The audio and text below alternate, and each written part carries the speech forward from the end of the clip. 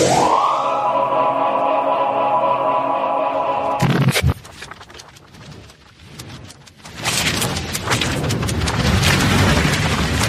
spidey sense is tingling.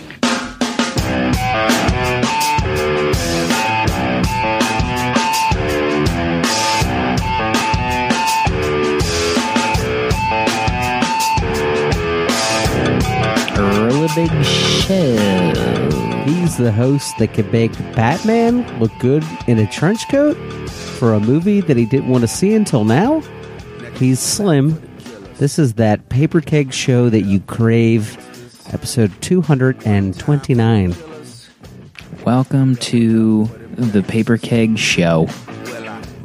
It's just three amigos getting together to talk about a book that they read that week, that day, that hour before the show. And they give their thoughts. You know, the critique of the book.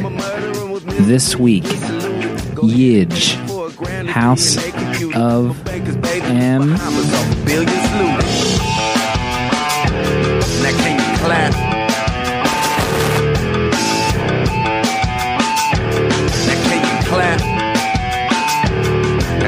Clap for them killers. Give it up for them gangsters. One time for the. And then we read your letters live to close out the show. Letters at paperkeg.com.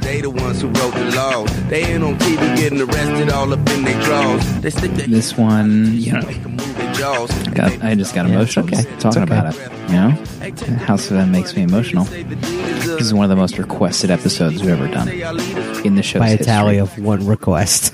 Jonesy, you know, we have a separate email that we get letters from people we don't talk to you about. The real letters at paperkeg.com. The real letters email that I just kind of sit back with a glass of wine, I FaceTime Dale, we chat, we have laughs. And it's pretty upscale overall. I mean, it's pretty elite. I mean, you guys are the elite. Yeah. When you think about it. Yeah. House of M.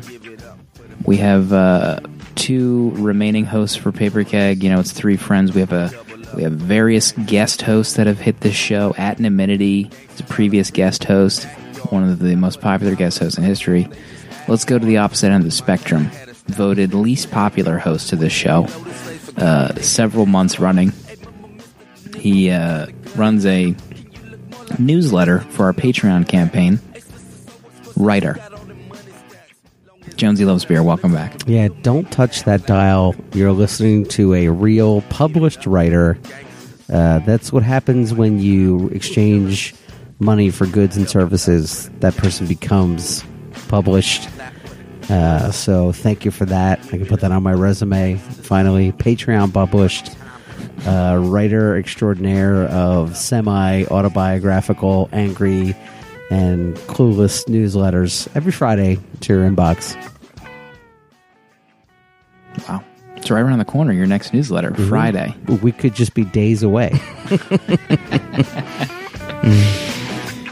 Final host, VP of merch. He runs, you know, our merchandising campaigns, successful shirt campaign, sticker campaign. Patreon was his brainchild. He sits back into his manual typewriter, you know, pushes it back when he gets to the end of the page, pushes it back again, tears the sheet out, and it's a winner. Dale_A, welcome back. Yeah, my wife is like upstairs. She's just hearing the pecking at me and on the keys. She's always like chiming in with like, "Why are you always doing that?" And like the typewriter sounds are just like into my head right now, and I'm just like, just get out of here. You know, I'm conducting these sort of think tanks, I like to call them, down here in my basement. The winter months are coming. You know, it's getting a little chillier. The shawl's right next to me, waiting to be draped. That's the good thing about manual typewriters, though. They could pretty much be operated anywhere. You know, Dale, I've seen recently the young ladies who wear the shawl sweater jackets that are like extra large ponchos. And I thought for a moment, if there's anyone that could pull off a male sweater poncho, it would be you. Sweater poncho. I mean, no sort of fastening apparatus to get in your way.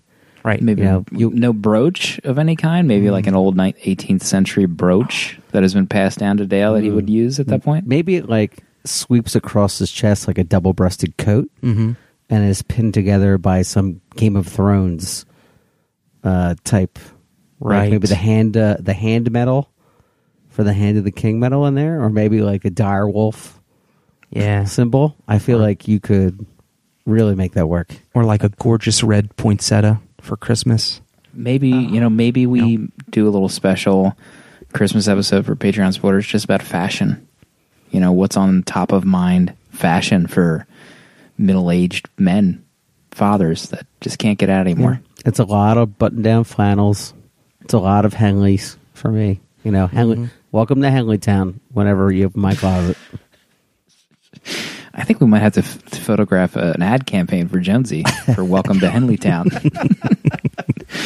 Jonesy laying totally prone on his recliner. Welcome to Henleytown. Wearing 2 pairs of socks, passed out 2 minutes into a TV show with his wife.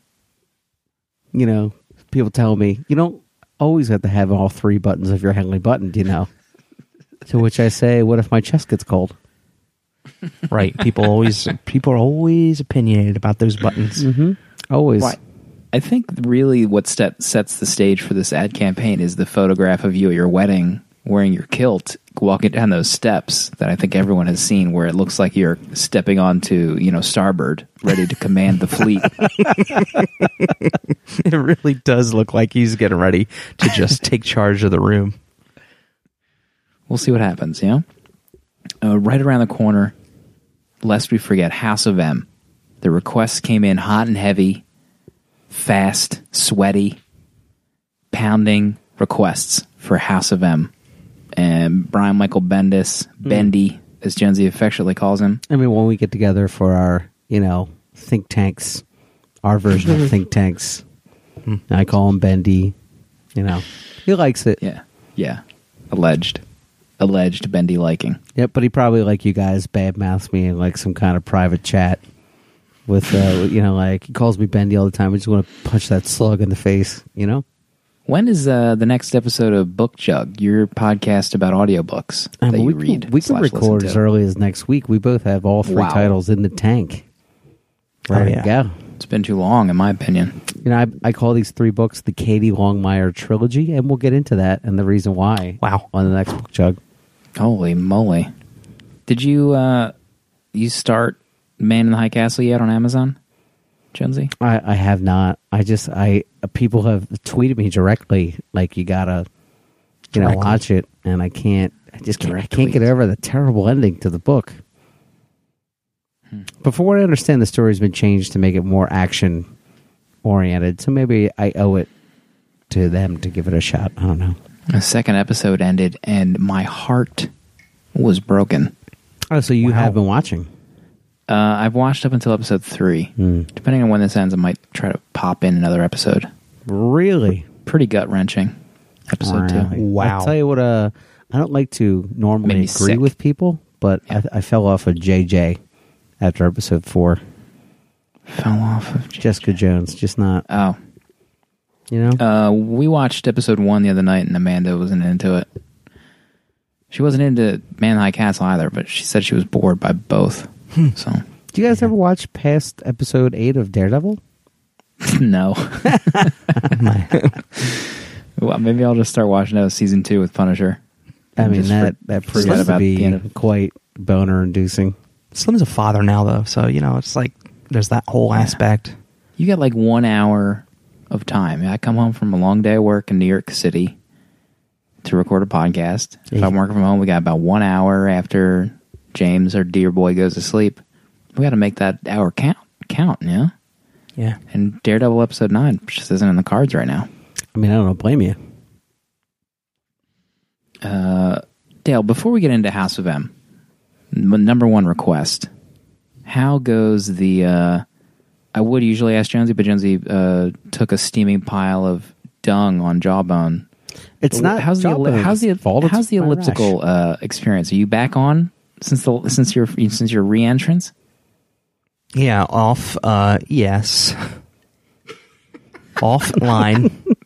I mentioned to the boys in our group chat that I was going to make an attempt to get back on, and I've been more often than not on it in the mornings. That's amazing. 3 or 4 mornings out of the week. Ooh. I've been getting on it and trying to shed some of this. Look at this. I'm looking at my gobbler neck right now as I speak to this in the Google, and it's just it makes me honestly want to start doing some sort of in-place mountain climber exercises while recording. Mm-hmm. You know, so maybe just hook up your computer on top of the elliptical. Maybe we'll do an elliptical episode. We'll all be on elliptical and we'll record a podcast. That'd be amazing. And maybe it would be for Patreon backers only, something like that. I've most recently been watching Master of None on the elliptical. Oh, yeah. Amazing show, start to finish. Wow. My favorite episode, I think it's called Mornings, where the episode is all 2-minute clips of each morning that Aziz and his girlfriend are together, like through the different stages of their relationship and living together. It's quite amazing. I loved the parents. I think it was episode 2's intro was when the dads wanted to hang out with the sons, and the sons like made up some lame excuse, and they spent like 5 minutes showing all the hard work that the father and parents had to do to get to that country for them. The first time. Yeah, the poor guy had to slaughter his own pet chicken and that he loved. He told his mom that he loved him. Dad made him kill it, and then he didn't want to talk about what it was like growing up. He's like, nothing. I was nothing eventful. But can you fix my iPad? No, you can't fix my iPad. I've got to go to the movies. There was a weird thing that I noticed about all phones and tablets in that show, but all of them had a weird blue hue showing on the person's face. It was almost like they just pulled up a blue screen on every time someone used a phone, because it was like this weird subliminal light that shone from those devices. It freaked me out. Anywho, House of M. Bendy, Gopal, Avengers X-Men event before Avengers versus X-Men. Jonesy, can you walk us through House of M? I mean, let's talk about setting the stage for every Marvel event that you can think of for the last decade. You know, the Scarlet Witch, you guys may know her from her fame in this past summer's blockbuster Age of Ultron. But before that, she was a comic book character, also a member of the Avengers, the old Avengers, as we posit in this volume. You know, she kind of went a little haywire. Her magic-y chaos magic, went a little chaotic, if you will. And she ended up killing some people and, destroying half of New York City. So that's why we have the New Avengers. So the New Avengers are like, what are we going to do with this crazy Scarlet Witch who can, at will, just change reality? And they come to the conclusion that they're probably going to have to, extinguish her, if you will. Pietro Maximoff, a.k.a. Quicksilver, gets a hold of this information, and all of a sudden, the world goes white. And Logan wakes up, Weapon X, in a world where mutants are the supreme being, led by the House of Magnus, with none other than Magneto himself at the helm of the planet, if you will. And we see that each member of the New Avengers and the prominent members of the Astonishing X-Men, probably my favorite roster of X-Men in the most recent years was Astonishing X-Men. They all have been granted a wish of living their most perfect life. Like Spider-Man is super popular, and everybody knows his identity. He's married to Gwen Stacy. He's got a son that he loves. I mean, his life is pretty much perfect.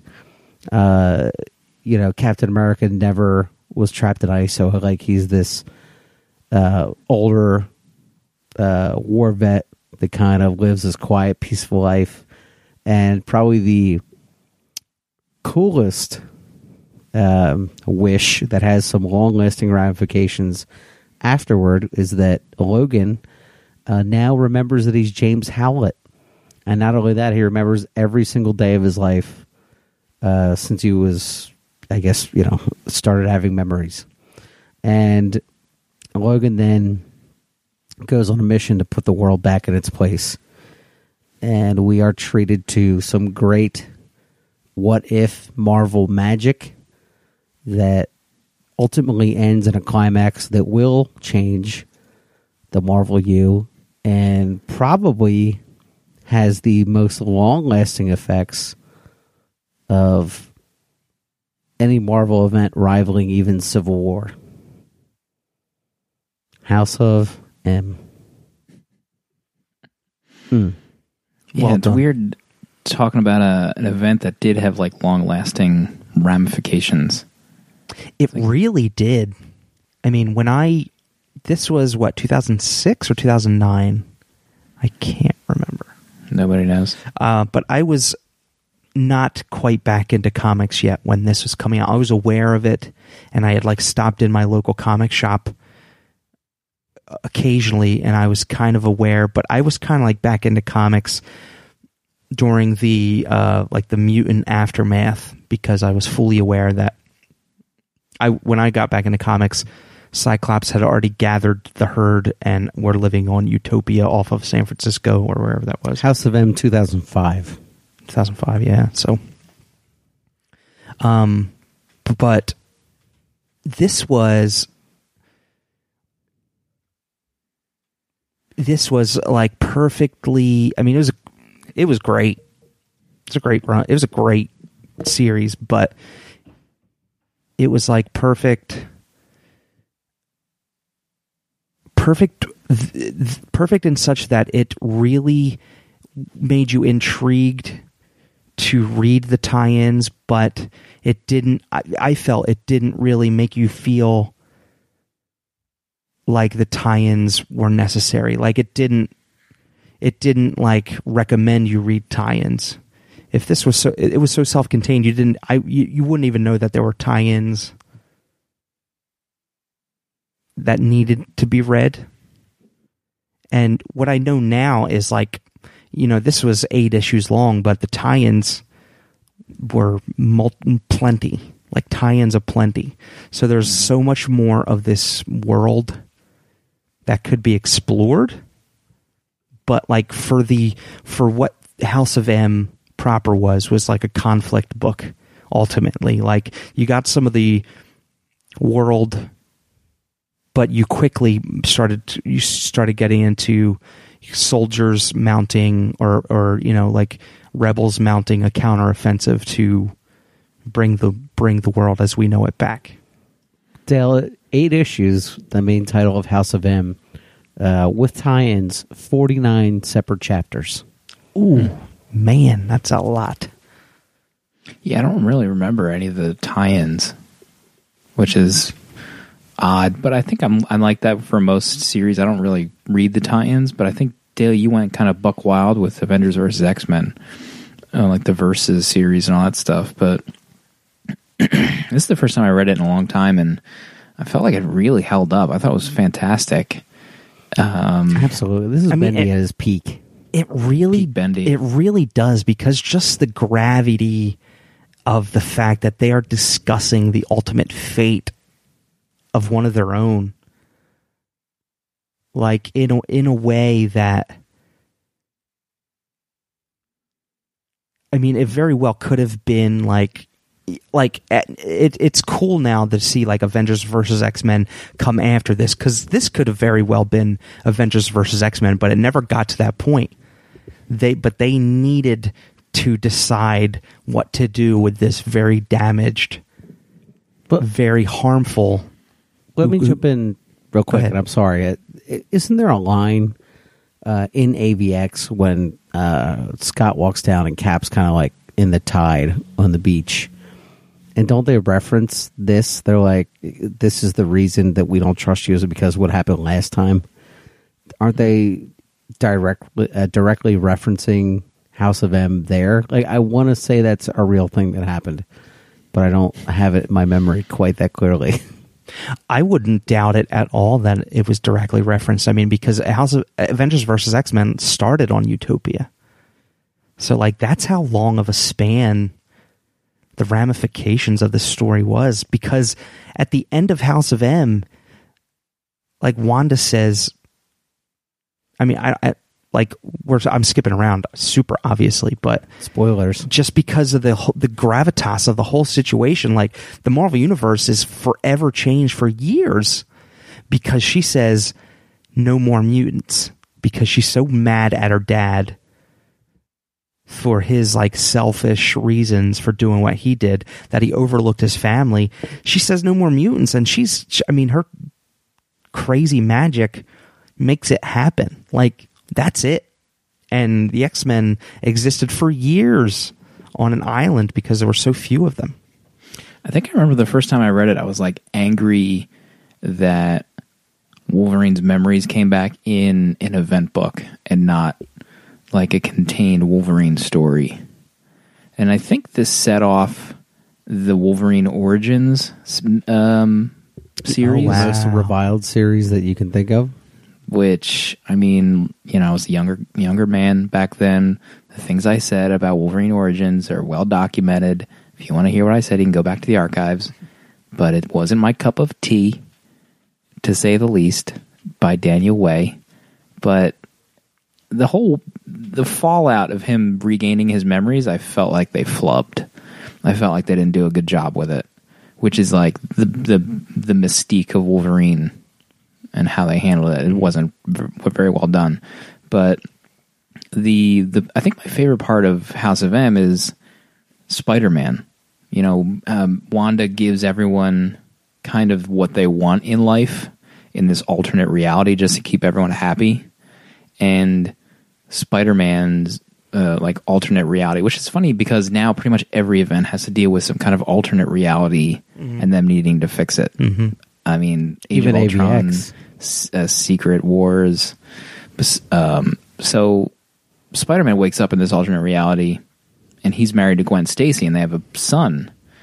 And Wolverine eventually snaps out of it, and he recruits a team, and they all kind of like snap everyone out of it that they need. And Spider-Man's like messed up in the head because of this. So which I enjoyed, the fact that which was lingered. Amazing because it really was. He's lived his life with Mary Jane, and in this alternate reality, he's essentially lived a whole other life with Gwen Stacy. So he has memories of both lives, and now he's realizing that the Gwen Stacy life is wrong, and he mentally can't handle it. I thought that was the best part of the book. The scene that touched me the most was like when the world snaps back to reality, and he is lying in bed. And Mary Jane's kind of like having a cup of tea in the corner, and she's like, "Oh, you look like garbage, Tiger." And the look on his face was just like, yeah, okay. I realized that maybe I never loved you as much as I loved Gwen because now I have a point of reference of having like an entire adult life with her, and how crushing that must be to live with every day." You're so right. The look on his face, he's just looking at her like she has no idea what I just lived. And it is crazy the amount of emotion that's conveyed through like two panels. And then when Logan first makes him aware, like, he's just like, it's not fair. I didn't sign up for the magnitude of what I've been put through just for trying to help people. I just wanted to catch a few robbers or whatever he said. I just wanted to get a few bad guys. I shouldn't have my mind wiped.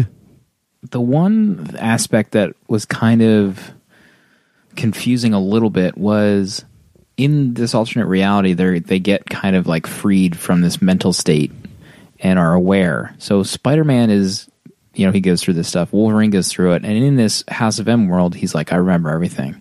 But they go through those things twice, where Spider-Man goes through the kind of negativity of having realized that one life is a sham. And then when they come back to regular life, they almost kind of like duplicate those scenes. Yeah, they rehash like in the Avengers Mansion, they rehash how he's like down about this, which was good, but I don't know why they did it twice. Like, why couldn't he just remember?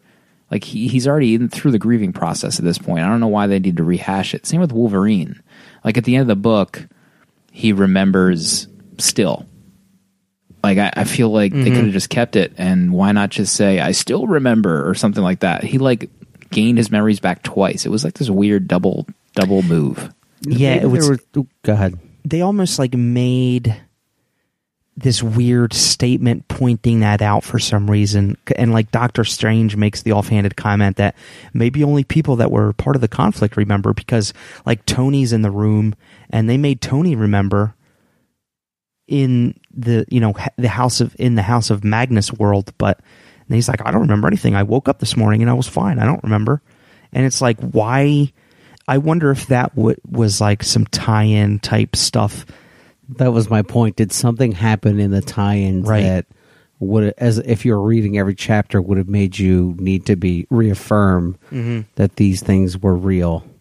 Because especially Logan's reaction, he's like face down, A up at a carpet or wherever he was. And he's like, "Oh my God, I remember." But like, yeah, we knew that 8 issues ago. You know? Yeah, it was weird. I'd like to know. I mean, I'm not complaining. Like, if it's Wolverine that is aware in this alternate reality, then it's Wolverine. It's fine. But I wonder if in the Wolverine, one of the Wolverine tie-ins, is it explained why Wolverine is aware to begin with, where nobody else is even aware. Like, obviously he's got mind wipe things and stuff like that, but I wonder if it's deeply looked into in the tie-ins, why he is the one that remembers the same as this Lily girl, or no, Layla, because Wolverine's like the song. You know, I thought about it for a second, and I thought maybe it was part of the healing factor scenario, that maybe his mind was healing from the psychic damage caused by Wanda, but also if the direct, I don't know if what she does is a spell, but if the direct incantation, I don't even know how to phrase this, but if Wanda said to the world, "You have your greatest wish," and it taken literally means that Wolverine can remember everything, then of course he can remember life before, because the architecture of this world, of this wish, is that I can remember everything. So kind of like as a self-defeating loop. But I also was like, well, maybe his mutant healing factor that, you know, heals over bad memories is reversed in this scenario, and I might have just said the nerdiest thing in my entire life in the last 2 minutes. I wonder, like during the process of this being a monthly book, I wonder if some readers, and the consensus was that things would just go back to normal and Wolverine wouldn't remember and Spider-Man would forget about all this. Maybe that was the assumption. And that was like they're going to remember this. Like things will actually change. Which is crazy, because more straightforward than my scenario. Just beyond the fact that there are no more mutants, I mean, it gives weight to the other titles of the Marvel U at the time, like that there's still going to be ramifications from this event. Like in the Spider-Man titles and stuff, he's obviously going to be, you know, affected for a time after. But I mean, the whole last issue, because I think she says no more mutants in the issue 7, at the end of issue 7. The whole last issue, I just, like, my heart was racing, because like you're figuring, I mean, you know what's happening, but like as you witness like Emma Frost figure out what exactly is going down, like what has just happened, it's just crazy. Like the pacing of that last issue is just crazy, and there's no good like resolution. Like this is it now. I loved Coipel's art in this book. I mean, every book I think he started on Avengers, and it wasn't as like detailed, but eventually he started doing like the events, and they were crazy detailed pages. And I think he did a few issues of Avengers versus X-Men when they had like all those rotating art teams. But I don't think he can do a monthly book anymore. But his stuff in this book is so gorgeous. I love his stuff. I mean, it especially all the. I thought his best art was the members of the Red Guard or whatever it was called, the Logan's Flunkies Shield. Yeah. I just thought every panel of those airships, the I can't think of what they're called, helicarriers, and those splash pages were just so. Mm-hmm. God, I was in that world because of his art. When it was like towards the end of the issues, and they're up on Mountain Magnus to take the fight to the to Maximoff's, but when he was like had his shield jacket on, but he was just like getting ready to scrap, he looked so cool with that shield jacket on. And I think we touched on it earlier, but I think the best Marvel events are ones that are kind of grounded in a real conflict. Like this, this starts out with something kind of pretty real where some mutant is too dangerous to live and they have to decide what to do. And I think those make for the most entertaining events. Like, Fear itself didn't really have, it was almost kind of too comic booky, kind of what if, these characters and villains become Asgardians and they get their own hammers. Like that kind of conflict doesn't resonate well enough. Same with Civil War, same with Avengers versus X-Men. Mm-hmm. I think those are usually our favorite ones. Yeah. Agree. Especially because like the Marvel Youth just feels so real to begin with. And it's obviously probably our favorite. I mean, it's the best one. It is the best one, honestly. But it was just so, I'm so happy to have read it now and to know like everything I have read when I was getting back into comics was just the best thing ever. Like just the fact that, just the X-Men titles. When I was getting back into comics, I gravitated towards the X-Men titles. That was the stuff. And they're living on this island, and you're like, you never really, like, you knew when you read the summary page of why they're on the island to begin with, but this just sets it all up. What about Schism? Have we ever done Schism for the show? I don't think we have. No, but I think we all panned it in as it was happening. No, I don't think we panned it. I think, or maybe just the Schism main title. Because Schism was the prelude to Avengers vs. X-Men, right? Isn't it like 2 episodes just Cyclops thinking? That was prelude to Schism. Prelude, yeah. I actually kind of like those issues, I thought. Yeah. Or maybe the first 2, and then maybe it trailed off. But yeah, prelude to Schism focused on one character as they kind of made the decision. And then Schism was when Wolverine started feuding with Cyclops. So good. Oh, boy. That wasn't a long-lasting event. That still... Wolverine and Cyclops are both dead, I guess, technically, but exactly. It was deserved it. It was still, man, that was because I think even the X-Men issues that are out now, they reference how like Cyclops is dead. So I guess that happens at the end of Secret Wars, which isn't going to be out until like February. Yeah. That's like Daredevil 1 was released, and there's a big spoiler about the genie being back in the bottle, but we don't know why that's the case, and we won't find out for 2 more months. Yeah, I like that part of the first issue. I know Dale doesn't have any desire to read the new Daredevil. He poo-pooed it. He said he's not going to buy it. I didn't. He wiped his arse with it. But I like that bit in the first issue of Daredevil. I wonder if that's connected to Secret Wars or if that's just some kind of secret Daredevil thing. It just came out 12 hours ago, okay? Can we all just calm down? It was just released 12 hours ago. I think the only one here not calm is you, friend. That's what it sounds like to me. I'm not going to name names. Dale. But I think that's it. I don't know how much more we have to talk about House of M because I think we just loved it so much. And there's just not much more to say. I agree. I think we didn't leave anything on the table with this one. Yeah, I think this book is just completely paced very well. I don't think one should look at it and analyze it and be like, Layla's an easy scapegoat or like a MacGuffin to kind of get this book moving. I think it's just perfectly paced, and if you think of it as just like the House of M being the main conflict, it's a greatly paced story. It's really, really great. Yeah, I agree. I think Layla showed up kind of, right, in the books after this? Didn't she stick around for a while? Maybe? I want to say yeah.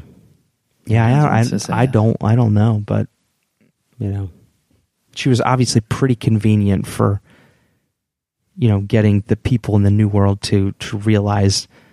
And I mean, it was drawn beautifully, and what you understood what was happening when their eyes turned green, like they were reintroduced to the old world. But it was just perfectly paced. It was awesome, and what the story needed for 8 issues of beauty. It's well worth checking out.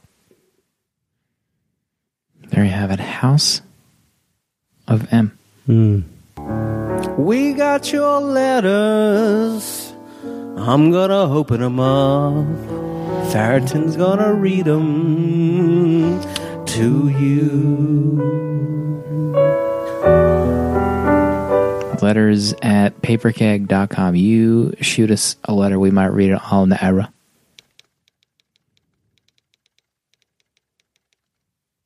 Our first letter comes to us from email now, no worky. Legacy friend of the show. He goes by the Twitter moniker at top5 bananas. He writes House of M. Hey fellas, glad my letter inspired you to read House of M. Now if only I could inspire my kids to eat their breakfast instead of being a couple of S-heads and holding out for mid-morning snacks. Some quick thoughts on House of M. I thoroughly enjoyed this book. Bendis does a great job of crafting a brilliantly twisted alternate reality. Despite some people's accusations that Bendis is better suited to solo books over team books, I felt he juggled a large cast of characters nicely, capturing each individual personality without blending into one monotone voice throughout. I was also impressed with Olivier Coipel's gorgeous art.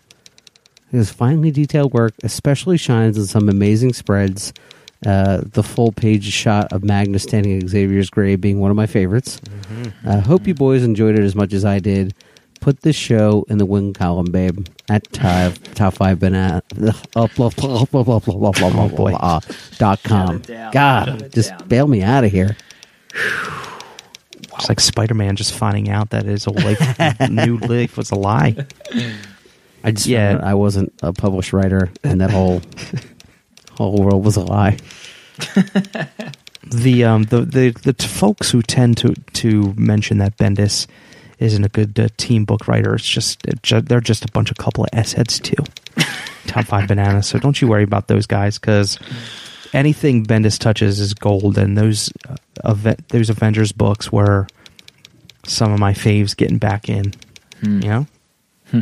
Strong words. S-heads. Very, very strong words from Dale_A.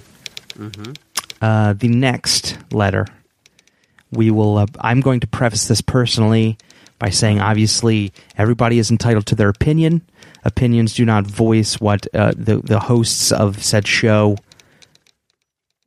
are of the same opinion. This is a letter. I'm reading the letter, then we might get into it.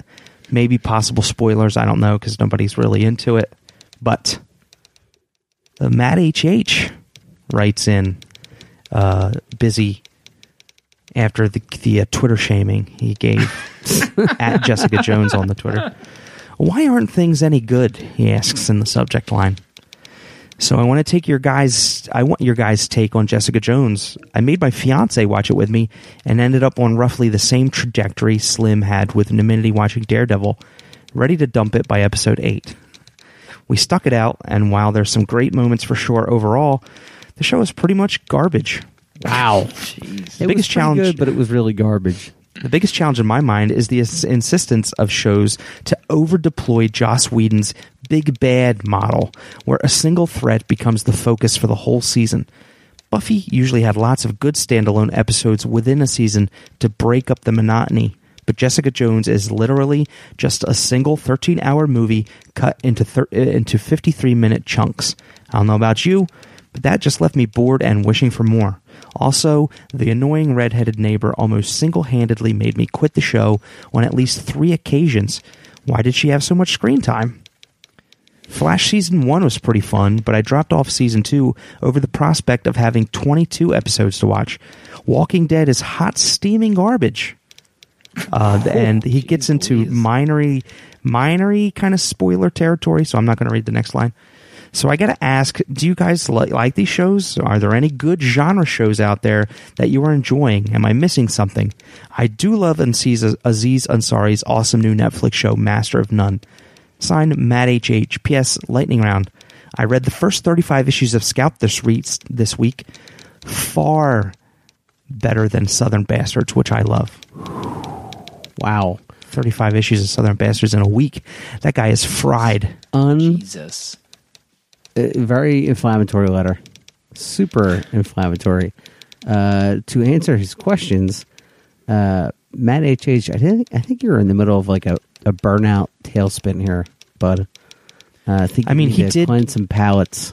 For the record, for the Twitter record, he did say he wished he had some place he could kind of sort of vent this stuff to. So maybe letters at paperkeg.com is filling that leftover venting because he had already vented on Jessica Jones. From the Real Letters account? Like this was sent to you privately. You're like, oh, Jonesy needs to also hear this. Right. Yeah. I mean, king of the Twitter shaming, Matt HH. If you have a Twitter account, he will shame you. There's no doubt about that. He will make you feel like puke. Like watching Jessica Jones made him feel hot garbage. Matt HH, watch some 30 Rock. Like watch the whole series and just cleanse your palate. And then come back to genre shows. I think maybe you're just not in the mental frame of acceptance, you know? Mm-hmm. I had a good show, but now I forget what it was. Was it Vietnam on Netflix? It was the 20-hour Vietnam documentary I bought from the Cracker Barrel one morning. They're stopping on my way to breakfast. Oh boy! I don't know. Yeah, I don't think we can get too much into Jessica Jones because the other guys haven't really watched it. I'm up to episode 8 actually with my wife. What? Wow, he's keeping secrets from us. This guy doesn't even keeping tell secrets. his best friends that he's on episode 8 of Jessica Jones. You probably private message each other about it, and you just yeah. I'm just feigning surprise here for you, Jonesy. I appreciate that. Right. I did think the hard effing that goes on between the two leads might be a little much. Well, Jonesy, do you remember the comic book? Yeah, I do.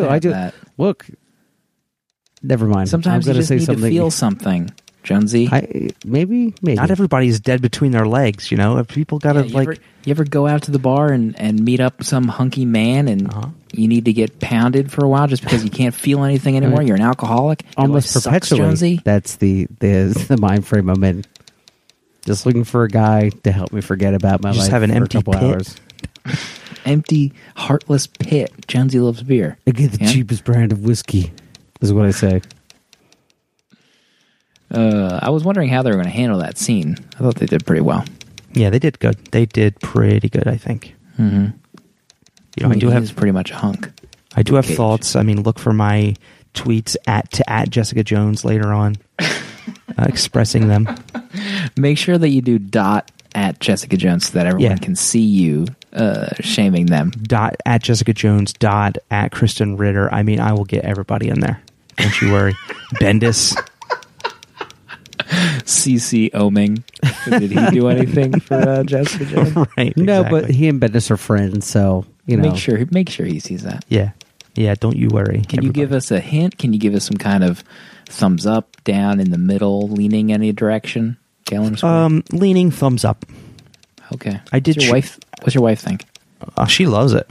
Wow. She's all wrapped up in it. You know, I do think maybe the big overarching 13 episodes with one villain could be a bit much, a bit long in the tooth.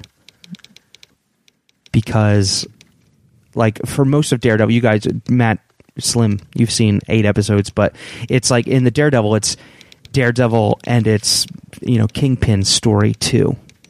But you don't really get that Jessica Jones. You just see Jessica Jones has an adversary and her side of it for 13 episodes. So it's kind of like wears on you a little bit, but I won't get into much more than that. I mean, I'm going to spoil it pretty good right here, but I thought the 3rd episode where Broadchurch's character does some things to children that I didn't enjoy, I was like, it soured me. Didn't cause anybody physical pain or anything like inappropriate, but he instructs a child. His powers are you have to do whatever he tells you to do. I just didn't enjoy some of that part of it. Maybe that's why I never went back to it. Yeah, the truth comes out tonight once Dale opens up. Internet truth. It's good to talk about it. Otherwise, I feel like I'm fishing. I'm not just going to say, "Hey, up to episode 8, Jessica Jones." You know what people ask me, guys? What do I think of Jessica Jones? But the thing is, they probably do with you. You probably get hundreds of that replies every minute. You're so popular, you turn your notifications off. Or do you? You turn your notifications I don't have off? Twitter notifications. I have DMs notifications on, but everything else is off. Even first buddies. I need to focus. I need to focus on my life. I need to focus on my job and my family. I come to Twitter when it's my time. Oh my God. Okay. To do it. All right. Next week, Wolf and Cub. The Gateless Barrier, Volume 2. Get pumped. We'll see everybody next week.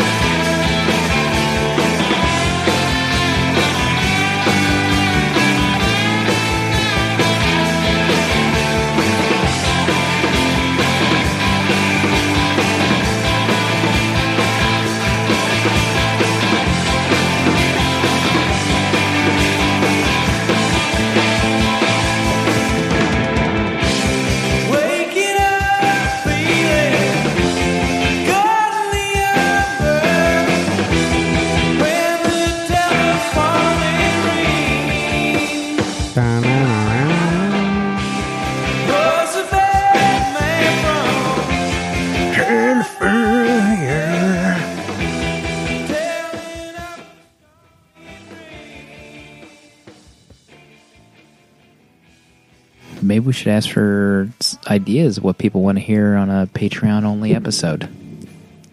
Should we take it to the Patreons? We could do that.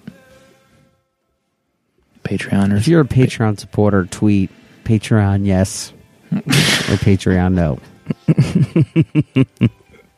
Along with your idea. Actually, don't tweet Patreon yes because that's probably a hashtag that already exists. PK Patreon ideas hashtag yes. Oh my God. That's too much to remember. That is horrifying. Just write us. It's like a nightmare. Social media nightmare. Surprised the official Twitter account hasn't changed its password yet. Talk me Give out. it time.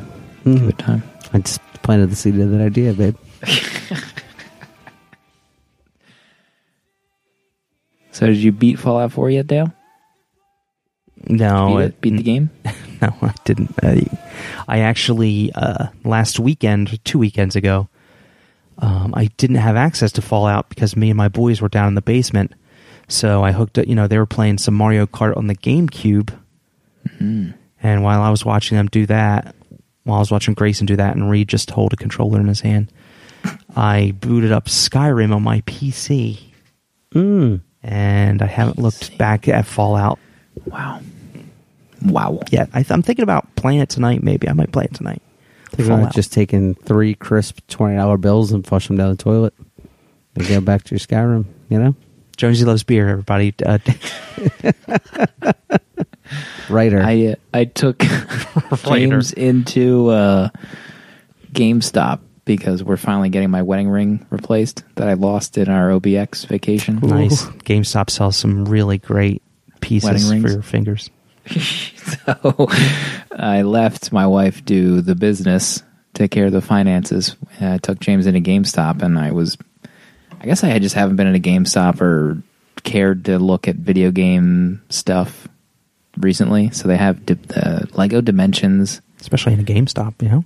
Yeah, I mean, scum of the earth. I asked this one guy, I was like, hey, who's this Lego Dimensions for? What kind of age group? He's like, it's an E rating, so... Thanks for nothing. I was ready to stop. I'm like, just save your breath. I shouldn't have asked you anything. Right, I was an exactly. idiot. And I obviously had like a 4-year-old boy with me, and he didn't reference the child at all. Whether or not it would have been good, that was a zilch. So, Lego Dimensions seems cool. It has like the little add-ons you buy. Other Lego toys that I guess plugs into something that's hooked up to the game to unlock different areas. That whole thing baffles me. It's news to me. I need to like get my glasses on and sit at my computer and take notes and research before we do anything. But they have a lot of cool Lego toys.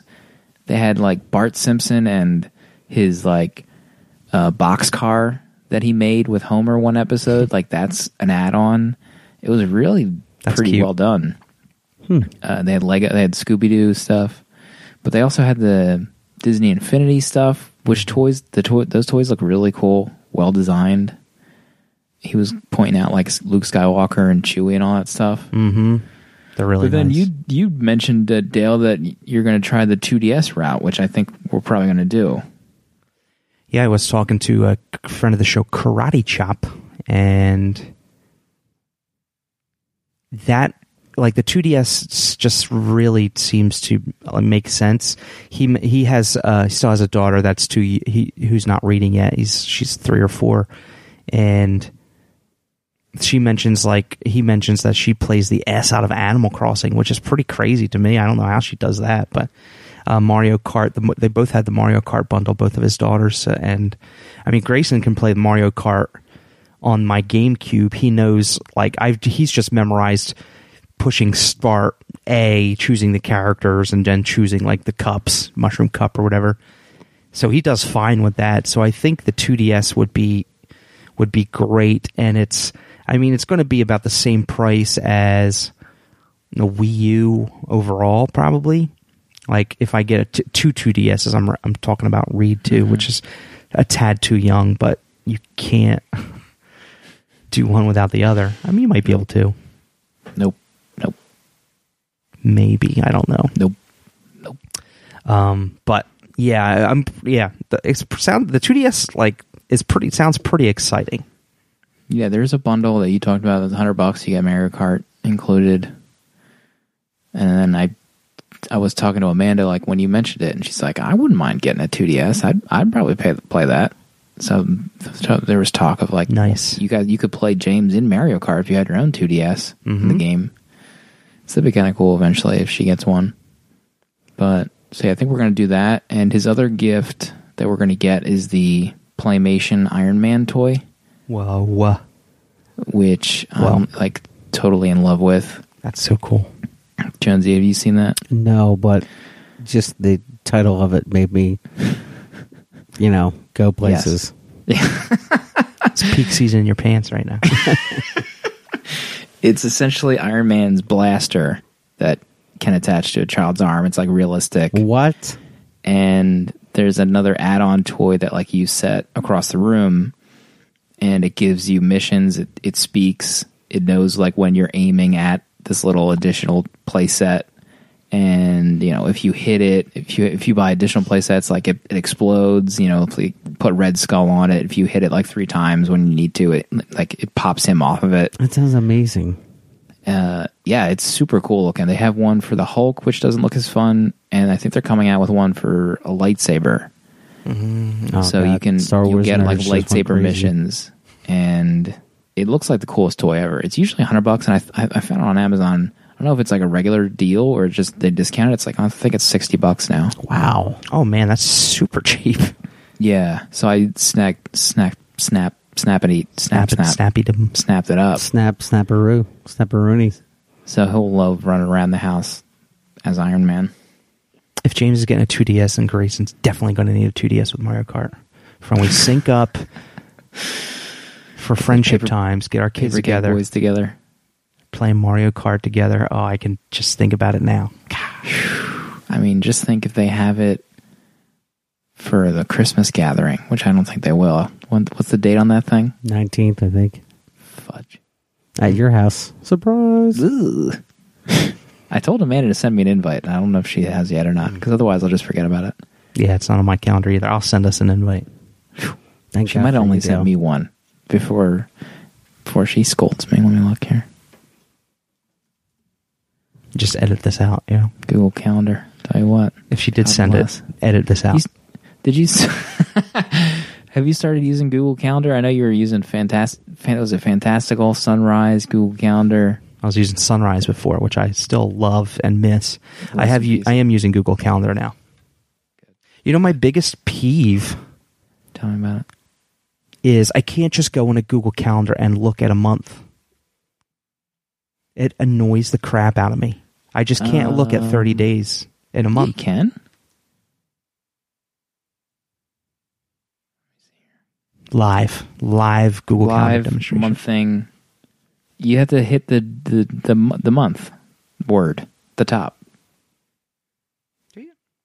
I mean, it'll show you the days, but it won't give you colors on like the days that you have things. Yeah, right. Exactly. Is that what Sunrise did? Is that why you, one of your favorite Sunrise features? Sunrise. If you're just joining us, this was a podcast about comic books. Now it's devolved into Google Calendar. Calendar apps are what people want to hear about. That's what the special Patreon episodes you know are what all people about. ask me, Slim? They ask you about bits and hacking and megabytes. Making tickets and moving tickets around and then getting into metadata. Metadata. The day that you first heard metadata, a light bulb went off. It's just stuck in my craw forever. Master Standard Data, MSD, you know? My gosh. Nothing. It's just gibberish. Yeah. It's absolute gibberish. Code. You're streaming code. I feel like you just watched Hackers on Netflix. I just listened to the How Did This Get Made episode of that was a good one. Hackers. Hilarious. You know what I'm not sure how I feel about, but they released a bonus episode into their feed of another show on their network. I don't like that stuff at all. Like it's like Don't fool check me. out this new show. Don't fool me. Yeah, no. Didn't like Paul Scheer do something where he started a different network, but How Did This Get Made is not on that network or something? I thought they were all on Earwolf. Yeah, but he has like an offshoot network. Isn't I don't know that if it's weird? related to Earwolf.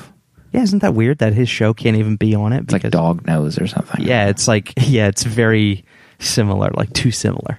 Well, they record in like, I'd love to know more about their setup because I think they record in like a legit studio. No way. Yeah, pretty sure. Not when I mean, I Not still the live download the show. episodes that I don't listen to, but every episode that comes out is live somewhere. No, They that's do not a true. lot of live shows. I think they do like, like 4 to 2 1. I think they do like 2 a night and then they do like back to back. So I think like 4 straight episodes will be live. I'd love to go to one of those live shows though. Yeah, so would I. Let's go. Let's just hop in a I jet can do it. to go to LA to Meltdown. Is that where it is? I think they've done New York shows before, but they haven't recently. Ooh. Jonesy, if you don't want to walk the streets of Center City, what hope do you have in New York? Listen, I'm cityfied now. I can handle it. Cityfied. I spent those 2 days in Baltimore and returned home unscathed. You'll get picked out in New York City like nothing. They'll zero in on you. You're like catnip. Can't troll me, babe. Catnip for trouble.